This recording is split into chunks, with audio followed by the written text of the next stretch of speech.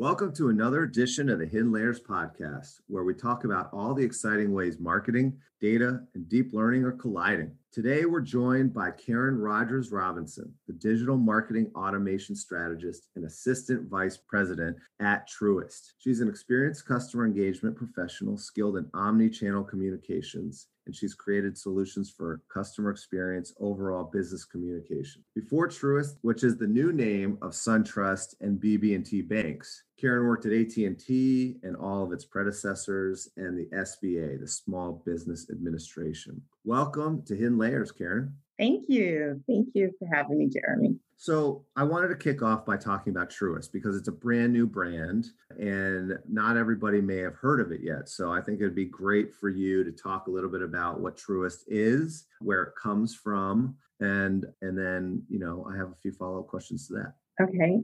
So as you mentioned, Truist is the combination of legacy BB&T and the two banks got together to bring our customers and the community together and just share good values and trust. And we get together on technology and touch, right?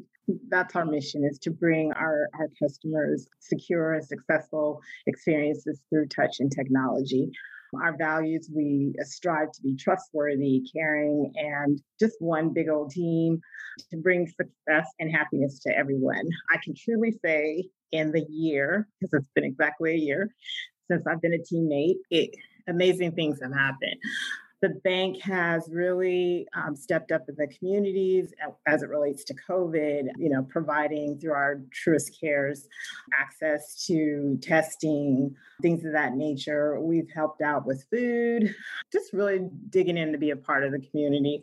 Even recently with the passing of Hank Aaron, we opened up Truist Stadium and just allow people to go and commune through, we're stressing social distancing and doing this, but just to be an outlet and be there for each other, just so that you can be around people who care. We're just really trying to get our foot into the community and help people out, providing a training on how to handle your finances and things like that. Yeah, and Truist, it's a pretty big bank at this point. I mean, it's probably number 3 in the country behind maybe Chase and Bank of America for number of locations. It has 1,700 locations now. Yes. And while, things are changing, we're growing in places where may have been financial deserts and things of that nature. And where we have a larger footprint, we are consolidating, just trying to make a good use of the space and make sure that we're accessible to everyone. Yeah, and you're now, I hear, the official retail bank of the NFL. Yes, that is exciting. It's super exciting. I don't even like football. Let me tell you. It has been exciting to watch that come to life. Last year, they had a spot around the area of where the Super Bowl was. And so then it's just expanded to now, as you mentioned. And, that's a good look for us. I think it'll make us more relatable. People will get to see our brand, connect with us. It'll cause people to want to find out more about us, and they can Google and see all of the good things that we're doing in the community, our seeds of hope. Just, like I said, we're helping with COVID. We're trying to educate people on the proper way to, handle their finances. So that is a really good one. It's a big thing for us. We're excited. That's a great, huge branding opportunity for a new brand like Truist. That's awesome. Now, it's a new brand, but the banks, BB&T and SunTrust, I didn't really know this, but they're some of the oldest banks in the country. SunTrust originally, I think from a Georgia perspective, was like an 1893 bank, and BB&T goes back to 1913. And so, all right, so you're combining these banks that have grown and grown and grown over the years. And I've done some tech integration work in my career on banks. They have mainframes, they have databases, they have online, they have all this technology that has grown from the beginning of time, basically, of technology. What's it like putting two heritage banks like these together from a technology perspective? You've Well, been doing it for about a year and a half now, right? right, right. We have. Let me tell you, it's a huge undertaking. A lot of things have to happen. Merging two different data lakes, from just strategies on how we interact with our customers. It's a huge undertaking, but we're up to the challenge. I think we're doing a great job. We've got some of the smartest people that I've met helping make that happen. It's exciting. Every day there's something new. It definitely hasn't been an easy journey. We've gone down some paths and had to turn back around and hike back up that hill. But you know what? We're almost through it. So, we have all the different pieces lined up and mapped out. And so now we're just at a point where we're building out the new stuff and realigning connections and things of that nature. We went from for last year, we had several ESPs, email service providers that we were using, and we've whittled that down. Now we're in the home stretch and just setting up the new, because you got to do everything in layers, right? So we're setting a merge and then the final product. So we're working through that now. So let me ask this. Was there any system that both banks had used that was the same? As it relates to emails? Well, anything that you worked on in your integration. Mhm. Because that's what you hope for, but it never happens, right? Yeah, no. I was like, and then I'm thinking to myself, why am I racking my brain? No, nothing was the same. All right. So how do you choose, one system over another? Now you come from the SunTrust side. Does that mean that SunTrust always wins? No. It didn't at all. We took a little bit of both. It just depends on which part of the bank. In reference to, we really looked at the functionality of the platforms that we look at, and of course cost comes up in everything, so there's that. But really, which platform was going to give us the ability to be more flexible and grow were the platforms that we ended up staying with. And data plays a big part in all of this, of course, right? So knowing about your customers, understanding their preferences, understanding their products and where they are in their life cycle. How did you bring all of that together? Was there a pretty big gap between the two banks and how they treated data? Or were they pretty sophisticated with data both? And it was just, how do we merge this together? So it was a drastic difference in the data and with preferences. So one bank was more reserved with the how they managed preferences and the preferences that they allowed the customer to have, more of a very by the book, it's either yes or no approach, right? And then one bank being a little bit more innovative than the other when it comes to preference management and how they did business with the customer, the way they allowed the customer to engage and interact with them, which I think was one of the selling points in commingling the two banks, was that one was like, wow, they're really straightforward and to the point over here, which is on appearance can seem to be a lot cleaner. And then the other folks were like, wow, you guys can do all of that. So we want in. So it was kind of rough, right? Because you cannot have a sophisticated manner of conversation with your customers without having a very detailed data lake, right? So we've had a huge gap. It's been an interesting year hammering through all of that and preparing the data lake to be flexible, because I think that's what it is. You need flexibility. Certain aspects of your market, they're very laid back and they're like, nope, yes or no. And then as you move towards a younger, more sophisticated audience, technology sophisticated audience, you need to have that capability to manipulate and play with their preferences, because they may want to talk to you one way today and then tomorrow they're on a whole different level, right? So that brings up another question about this integration, is that, one of the banks seems to have a different kind of brand and feel, and another a more conservative one, let's say, and then one of the banks is a little bit more progressive or quote unquote younger, maybe. How do you put those two things together and create a whole new brand that encompasses everything? Well, you know what? That's a good question, one. And then two, strategically, very strategically, right? Because you have to look at your whole customer base and you have to consider how people live today, right? So you will have that sophisticated customer who is somewhat technology savvy in today's world. In reality, if you think about it, my mother is over 70 and she hit me on Duo the other day and I didn't know that she could do that. She's learning how to take pictures of her she got a check for her Mm-hmm. birthday the other day. Mm-hmm. And she figured out, she called me, she was so excited. She figured out that if she took a picture of her check, the front and back of it, it automatically went into her account, right? And so she was like elated.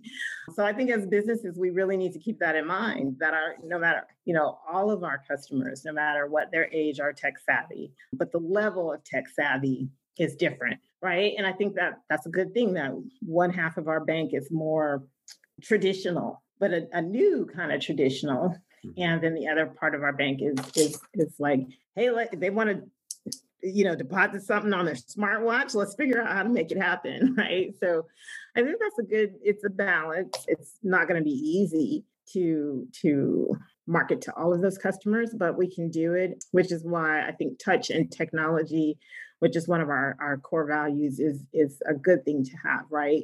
You have to know when, where, and how to touch and what types of technology are going to be good for that. So we're making that happen now. We're playing with our touch bases as far as communications, what our emails can do, right? We're experimenting on, do we need to put more video? Do we want to try AI when we get a little bit more settled and down the road? Do we need to have click to call or click to a map in our emails? Those type of things. So we're working on it. So let's talk specifically about email because that's really your area of expertise and what you're overseeing right now. What do you look for in an email solution for a financial services organization? Besides preference management, it's a marketing tool. So what kind of marketing do you need to get out of this thing? How does it work from a financial services perspective? So I would say, we send out various types of emails. So if it's a credit card campaign or maybe, just we opened a new branch campaign. And in all of our emails, I think it's good to have a click to call because they may want to actually call or chat to someone, to speak with someone. They have additional questions based on the information that we provided them. Video sometimes works well. Journey, something that allows us to map out the journey and integrates different technology throughout that journey, right? Because we want to make sure that our emails are touching them in the right moments, right? Because you check your email at home, but when you check your email at home on your laptop, you're looking for a specific type of email where you can sit down and do more research Mm-hmm. on your computer. Versus if you were to say, look at an email and you're on the go, you might be at lunch at work, right? You scrolling through an email, but you're looking 9 times out of 10 for an email that has information on how to get to a place, right? And so for those type of things, you want to either click to call or click to open up your map, your Google Drive, Mm-hmm. your Drive app on your phone. So really, we need to look at the platforms that allow us to be more nimble and send out different types of campaigns, whether it's a 6-day journey or over 90 days or something like that, and based on whether or not it's going to go for more of a mortgage campaign versus a credit card. Because with a credit card campaign, they might get a coupon in there that they want to click on while they're in the store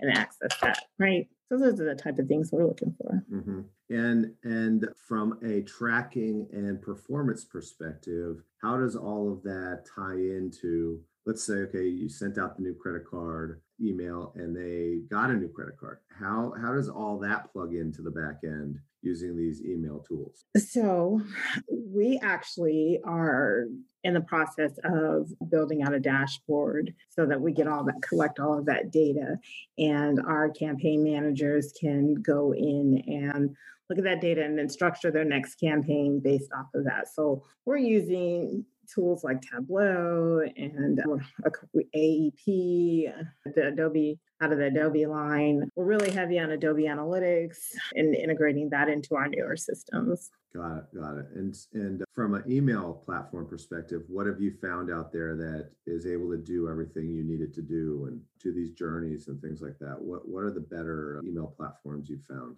So, do I have to limit that to the ones that we're currently No, working with? of course not, of course not.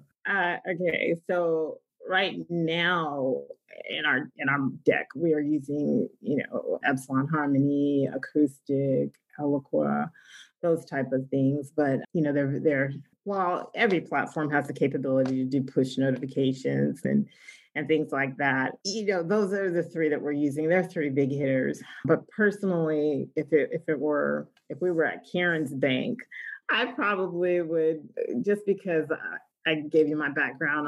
I'm an old telco person.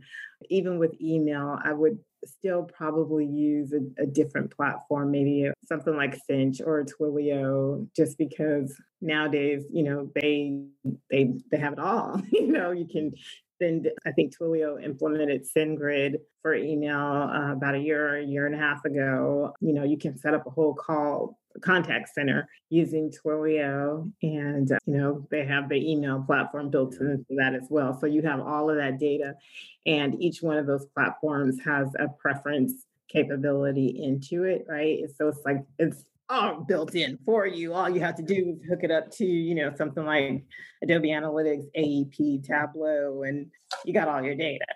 So I would cheat if it were Karen. Now, so I don't know that much about email marketing, all the bells and whistles of it and all the different, custom things that you can do. So why do you need three different email platforms? So, well, each platform has different capabilities. And while they all do similar things, I would say one does it a little bit better than the other.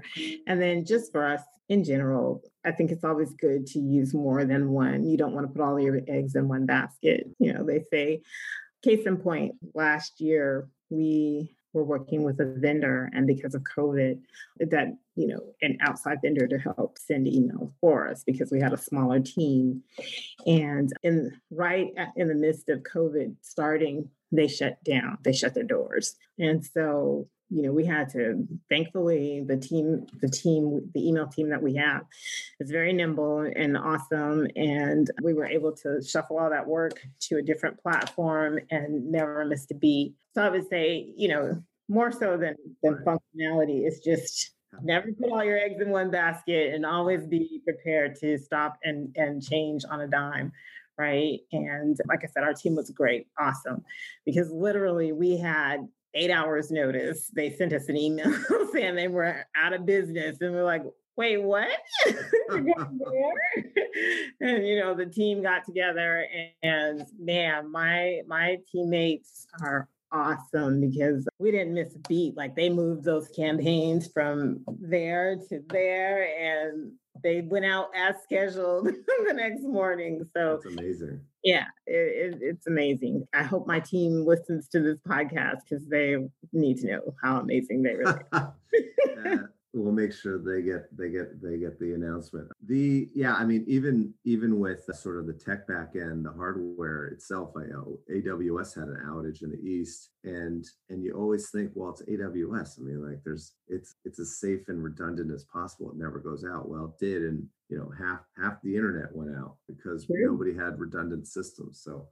So redundancy is more and more important these days. So email, and you mentioned that you'd like in the future, as the integration settles in and all that, to look at more of the newer advanced tools like AI, machine learning, things like that. Have you looked at have you seen and heard anything about AI and machine learning and email that you've liked, and is it some, what if so, what would you like to add in to your stack? So I really haven't had the opportunity, just at a high level. From what I saw, I do like how in changing out the subject line and things like that, learning how to get it better. I think artificial intelligence there would be like great, right? And then just machine learning, just to kind of help us. I'm not sure if this functionality is going to be readily accessible to us, but just to kind of help us see which one, which campaigns are doing better, and help us learn, how to move over to the next iteration of what we're trying to put together, send out, but definitely with the subject line and for I see that happening. Yeah, and so that brings up another question I had actually about testing, A/B testing or different messages. These platforms must allow you to do that. How much of that is important have you found in financial services, and how does your email team test and revise and move sort of forward throughout a campaign? Well, we do a lot of A and B testing on our emails, and fortunately, I don't get to get my hands dirty in on that. But we do. We pretty much, they let us know when they're setting up the campaigns if they want to test with different subject lines and all of that. So our program managers would take care of that. It's not necessarily something that falls in my bucket as the platform strategist, but they do, and they get the numbers back on that. They will review it with their line of business partners and make the necessary changes. Got it. All right. So to finish up here, what does it look like for the next year for you with Truist, with email, with the final integrations and the brands coming together finally? What's it look like for you in Truist? So, yeah, good question. We're coming into the home stretch, very busy, a lot of consolidation happening. We're moving things around. Can't say too much because a lot of the decisions we're making has yet to be announced. Right. But it's going to be very busy and exciting. Like, we're doing different projects. One of my teammates, she works with third party integrations. We're, utilizing tools like Litmus in our email setup. We're doing some interesting campaigns over the next couple of months with Movable Ink, because we work with them to make all the fancy emails that you get. So we have some of those kind of cutting edge emails coming up. As far as preferences, we're trying to integrate our email preferences throughout the bank, so that customers can let us know what lines of business they would like to receive email from throughout. Just a lot of training within our email department for our teammates that work there. It's pretty busy, pretty busy. We're expanding our data lake, our marketing data lake as well. So we got Right. a lot happening. And you have to do it all virtually, right? No offices. Right. All virtually so far. Yeah, we keep thinking we might go in the office, just to have a level set and see each other, because we haven't seen Right. each other in a year. But every time we think we're close to going in the office, they're like, "Psych, you get to work from home again." So, yeah. Yeah, at Cognitive, we've hired a lot of people over the last year, and somebody made a comment that they don't know how tall anybody is. Like, Because they've only seen you on the yeah, screen. you could be like 6 feet tall or 5 feet tall. Nobody would know, Yeah. based on the camera angles. So, Yeah, that's true. We have been able to build a bond, even though we are virtual. We get together every couple of weeks and we do a big old WebEx meeting so we can see each other, and we chat and stuff. So I don't know how is your team bonding and staying connected? good question. We're pretty heavy on culture, and we're a company that has two main offices. So we've always been split between the Seattle area, Bellevue, and New York City. And now, I'm in Florida. People are all over the place, but those two main offices were always separate anyway. So we wanted early before COVID, we wanted to make sure that we could all get to know each other. So we we came up with all these different virtual social things to do and games and competitions and teams and things like that. So everybody sort of mixes around. And that I think helped us a lot going into COVID because we just continued to do those things. But each office is required to sort of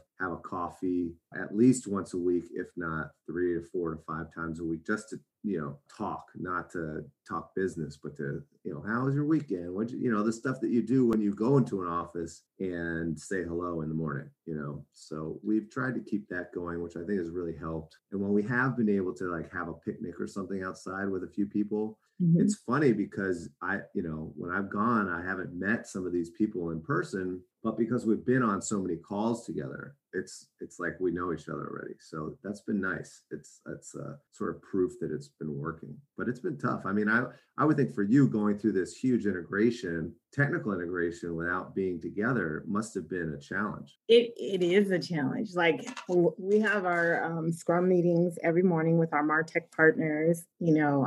I'm on the phone with my boss constantly.